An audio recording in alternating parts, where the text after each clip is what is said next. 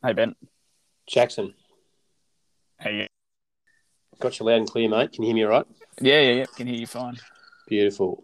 How's sunny Perth today? Yeah, it's good. It's warm today. 30, 31 degrees or something. Whew, really? Yeah, right. Yeah. Very good. Well, it's about bloody. It's about. It was a maximum of 11 degrees here yesterday. Yep. It's bloody cold. Um. Anyway, so mate, thanks for joining.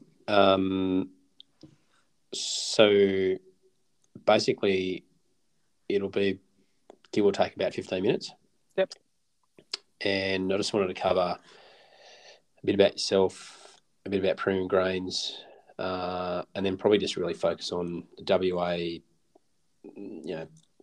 We'll call it the WA situation, which is a good one Yep. in the fact that you've got plenty of production, and and you know it's been a big year last year, another good year this year coming, and obviously all of the challenges that come with that. So I suppose you can probably tie in. I mean, the Western Australian market as good as anyone, but you can probably tie in some of the stats around production and how much can be exported and why there's issues at the moment with all of the. I mean, there's plenty of. I was just reading something yesterday. There's plenty of uproar on the farmer side at the moment. Yeah, there is. Yep. Now there was. I think they were on the country yesterday, all complaining about Lack of the depth, fact that there's lack of lack of capacity. depth. Correct. So I mean, I don't know. You can go wherever you want to go with all of that, but I'll just sort of prompt the questions. But yeah, we'll if you want, mate, we can get into it. Just before I do, what's your official title? I am the manager of acquisitions and domestic trade. I think. Acquisition and domestic trade for premium grain handlers. And do you prefer to be called premium grain handlers, premium grains, Premium grains is fine. premium grains? Yep, cool.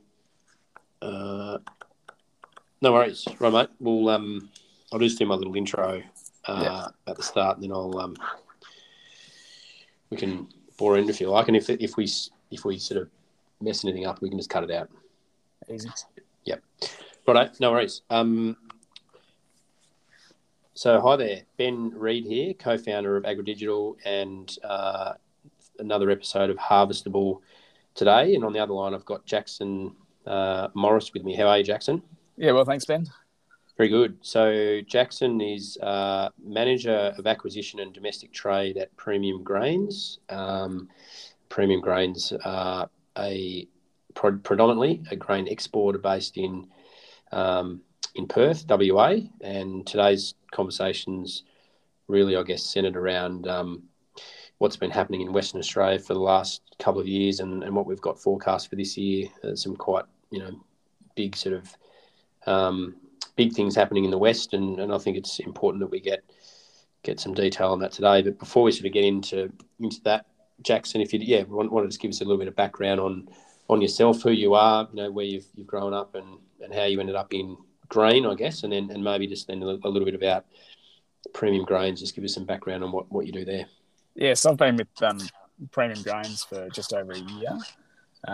But prior to that, I was working for a Japanese trading house, Itochu, managing their Australian grain book, and I was there for probably 5 years. And then spent a little bit of time in Queensland, working for a company called Australia Milling Group, doing their freight. And prior to that, was a trader at Gavilon when they were over in Perth. Yep. So I've been in the industry for about 10 years. Very good. And I guess prior to that, did you grow up in the West? Yeah, yep, always been in WA, except for the stint I spent over in Toowoomba. But yeah, I'm actually a city slicker. I've got some family that are farming. But yeah, born and bred in Perth.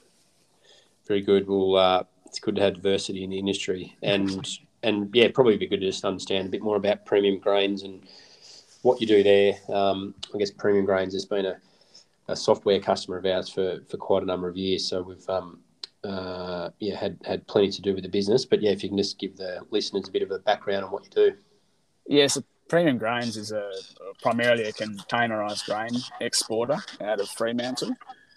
We do about 150 to 200,000 tonnes of grain sent in containers. across the globe.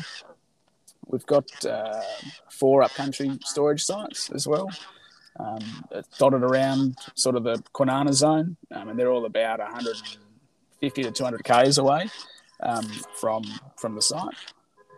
And my role at PGH is really just chatting to the growers, I guess giving them daily prices and buying their grain, and then also just seeing if there's any domestic opportunities, whether that be to the other container traders, whether it be to some of the bigger traders in the track market, and just liquidity to our marketing office in Singapore. And he then chats to all the customers around the globe. So just kind of putting the buy and the sell together. Yeah. Good background. And I've been to your site a few times, Jackson. Recently I was there recently with you as well, and a pile of containers everywhere. And probably just for everyone's benefit, maybe just if you wouldn't mind getting into the detail about what type of grains you put in containers, and probably what countries you actually export that grain to. Yeah, so we can do pretty much every commodity that's grown in WA. We've got the ability to export. Predominantly our main commodities are probably wheat, barley, oats, lupins, and peas. And we ship those literally to all 4 corners of the globe. So sometimes some stuff into Europe, a lot of stuff into Asia, China, Vietnam, Philippines, the Middle East, the Indian sub. In reality, every week there's probably 10 different countries we're shipping stuff to. Yeah, and then probably before we sort of get into sort of talk about what's happening now in Western Australia, but just for everyone's benefit, the logistical challenges I guess you've had in containers, and where that's at now. Like, I guess have things settled down? Last year we had all sorts of post-COVID type challenges with containers and access. Yeah. Is that sort of better now? Or? Yeah, look, it's improving. It's nowhere near what it was pre-COVID level, but it's certainly improved a lot in the last 6 months. I think once we saw China sort of come out of that big lockdown in Shanghai and Beijing and Guangzhou, everything sort of righted itself a little bit. In saying that, you look at some of these global container freight rates, and the charts kind of show they've gone from, for example, like Shanghai to the US has gone from, $18,000 back to $3,000. We're not seeing that reflected over in WA, and I think probably Australia. I think the demand we've got for all these battery minerals that go out in containers and all this other mining product that goes out in containers is really supporting that container freight price. So that's made it's made our marketing a little bit harder. The Indian sub in particular has been very difficult. Freight there is still probably in the low 200s per tonne to get product from Fremantle to India. And there's a huge amount of demand there. But not only is the cost of freight so expensive, it's also that the shipping lines have been curtailing our ability to get access to the containers as well. So, normally you might get 40 or 50 containers a week into one destination. At the height of COVID, they were saying, okay, you can have 5, it's only 125 tonnes. 2 road trains. So that has freed up a little bit, and it certainly looks like it's going to continue to get better, which is very positive considering we're staring down the barrel of a massive crop down here. Yeah, it sounds like the trend is heading in our direction a little bit. I guess as an exporter, you've got to pass those costs on ultimately through lower prices to the farmer, I guess, to maintain a margin. But it sounds like that container freight rate prices are trending down, which is encouraging. Do you see? I guess ultimately, from there, what's the correlation then across to bulk freight rates? And is it? I mean, I know you're not necessarily exporting in bulk, but is there a correlation between container and bulk freight costs? There is in relation to the fuel, I guess, but not really. I mean, I guess when we're buying stuff in Fremantle, we're basing it where the market is, and the market in WA is really a bulk market.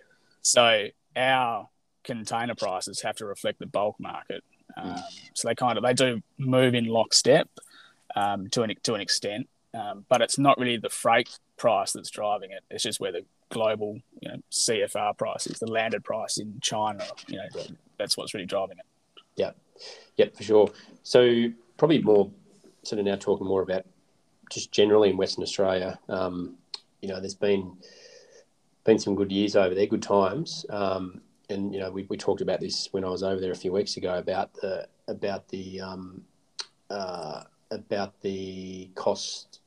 The level of production that was happening over there. You've gone from 15, 16 million tonnes of grain produced in Western Australia. Used to be a big crop, and last year was a record. I think 23 or 4 million tonnes. Correct me if I'm wrong. Yeah, something around there.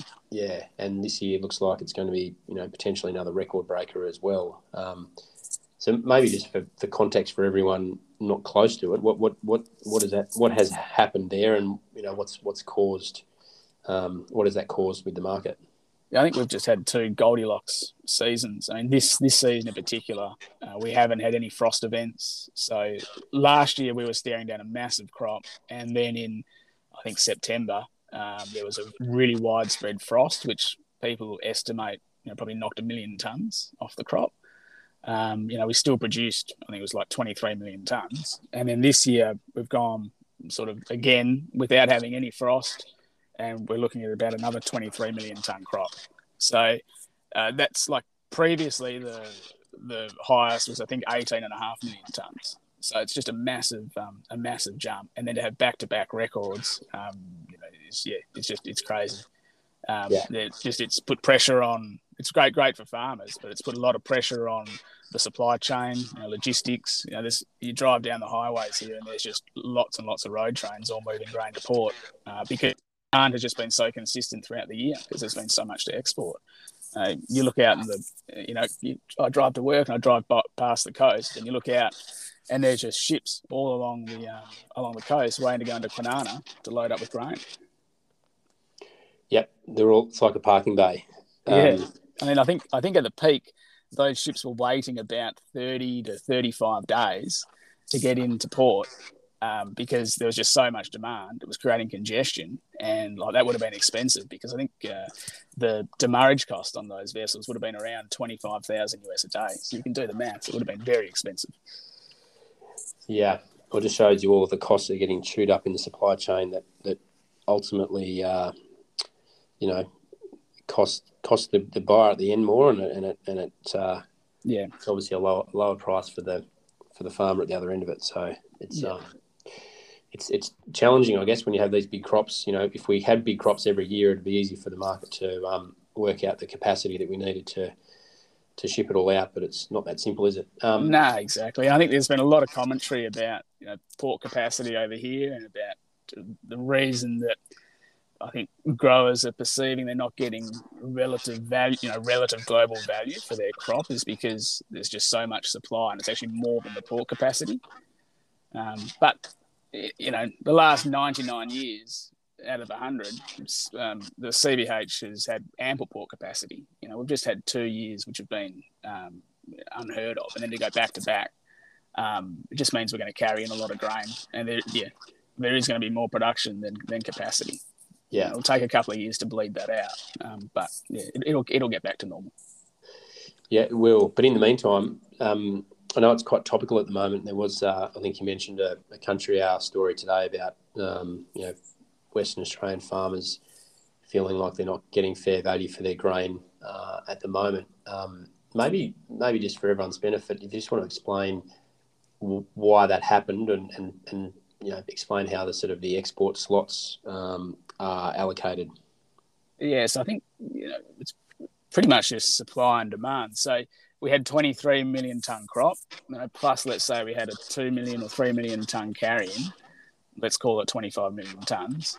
I think CBH only has 18 million tonnes of capacity in the export program. Containers probably do another 250,000 tonnes, maybe a little bit more. And then the domestic market probably has another 200 to 300,000 tonnes. So there was far more supply than there was actual capacity to export, and that just meant that the merchants and the traders didn't have to fight as hard, I guess, to find the tons. Yeah. And then as the season, the current season just improved and improved and improved as it went along. I think everyone was going, gee, there's going to be another big crop. So again, we don't have to overpay or push too hard to get the grain. Yep. And then the added complication there too is that the export slot auction, which I'm not sure when that was, early this year. Yep. The CBH usually buy quite a big percentage of that annual export capacity, and that's the CBH trading entity, that is, not the bulk handling entity. And this year, again, don't quote me on the numbers, but there was a significant reduction in the slots that the CBH trading business purchased. Yeah, I mean, I think so. CBH operations allocate the capacity to the traders that want it, and they base it off long-term commitments and short-term commitments. And I think that, just from an outside looking in, there was probably there would have been disgruntlement from the trading team because they didn't get as much capacity as they wanted. But I think that the operations side also have to try and be as fair as they can to the other potential exporters as well. So, they're trying to give everyone a bit of a pie. And when there's more customers, it just means that the incumbents, being CBH Trading, unfortunately had to give up some of their share. Just the way it is. Yeah, sounds like it. So I know there's a bit of chatter at the moment about farmers wanting to forward sell, new season's production. They're about to kick off harvesting at some stage this month. I'm sure there's already harvest commenced over there in some parts. Yeah. But the inability for those, the farmers to sell enough grain that they want to forward sell because the depth of the market's not there. And again, that's probably just a function of everything we've just discussed with the large crops and less export slot capacity that the CBH trading business has this year. It's been good. It's been good, I guess, for our business, and probably it's been somewhat good for the industry to find other homes as well. So. I think more growers are looking at on-farm storage than just delivering straight at harvest time. They're probably looking at the way they market their grain a little bit differently. There's probably guys that we haven't spoken to that are now talking to us because we're able to take tons and book them up for them now where maybe other traders can't. But like I said, next year it'll be completely different. I doubt we're going to have 3 back-to-back records. And you'll probably find that there's ample capacity and everyone will be fighting to get tons again. Yep, that's right. No season's the same. That's really, really helpful, really interesting. We could talk forever, Jackson. Appreciate your time today. And, I think, as you rightly put, different marketing options for farmers and the deregulation, I guess, of the container market for a very long time now. But it's another option. It's another channel to get grain out, and probably for your customers that you're exporting to, I'm assuming many of them bulk grain doesn't suit them. Like containerized grain suits them down to the ground for their demand. So I'm assuming that's not going to change. And that's sort of been a shift that's happened over the last probably 15 years. You've had smaller mills prop up who are trying to operate on a sort of a niche and just in time base. They don't want to buy 50,000 tons of inventory. They want to buy 500 tons every week. And that's where we come into it. We've got customers who we just regularly ship every week, their consignment. And, I think that style is going to continue, particularly in Asia, where there's far more ports and, different mills dotted around the place, rather than just going, okay, we're going to put 60,000 tons of barley into Saudi Arabia. We're talking to smaller mills, who want stuff on a just-in-time basis. Yeah, exactly. That's what I was about to say. Yeah. No, that's really good, Jackson. Well, we good luck with the year ahead, and appreciate your time today. Yeah, thanks, Ben. Appreciate it. Well, that's a wrap, mate. Easy. 15 minutes when we've slightly gone over, but that's they'll cut out some dribble at start and finish. So No, that's so good.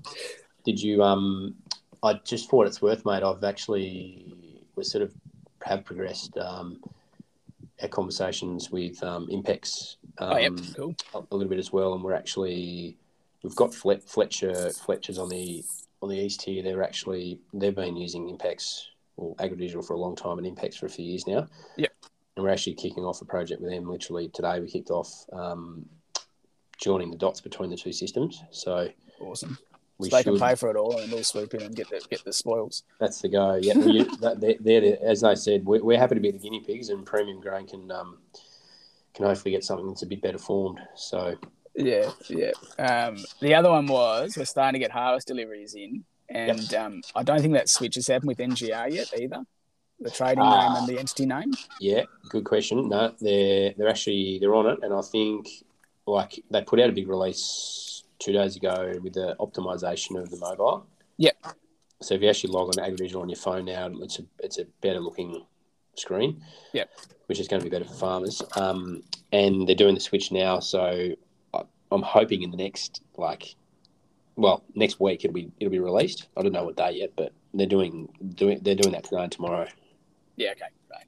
They've got to sync about 12,000 NGRs. Yeah, I can imagine it'll be an absolute. It'll take a while. Yeah, I know sometimes we just want to sync 10, and it takes a while. Correct. Yeah, we got 12,000 to go. So anyway, they're into it, but it should be there next week for you. So yeah, that's good. I think we're just starting to take our first loads of lupins at Kellerberrin yesterday and today.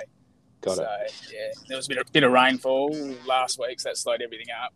And all of a sudden, all the trucks I had planned to bring stuff into Fremantle have disappeared. So that's my task for the next 2 days. You got to try to find some trucks now. Yeah.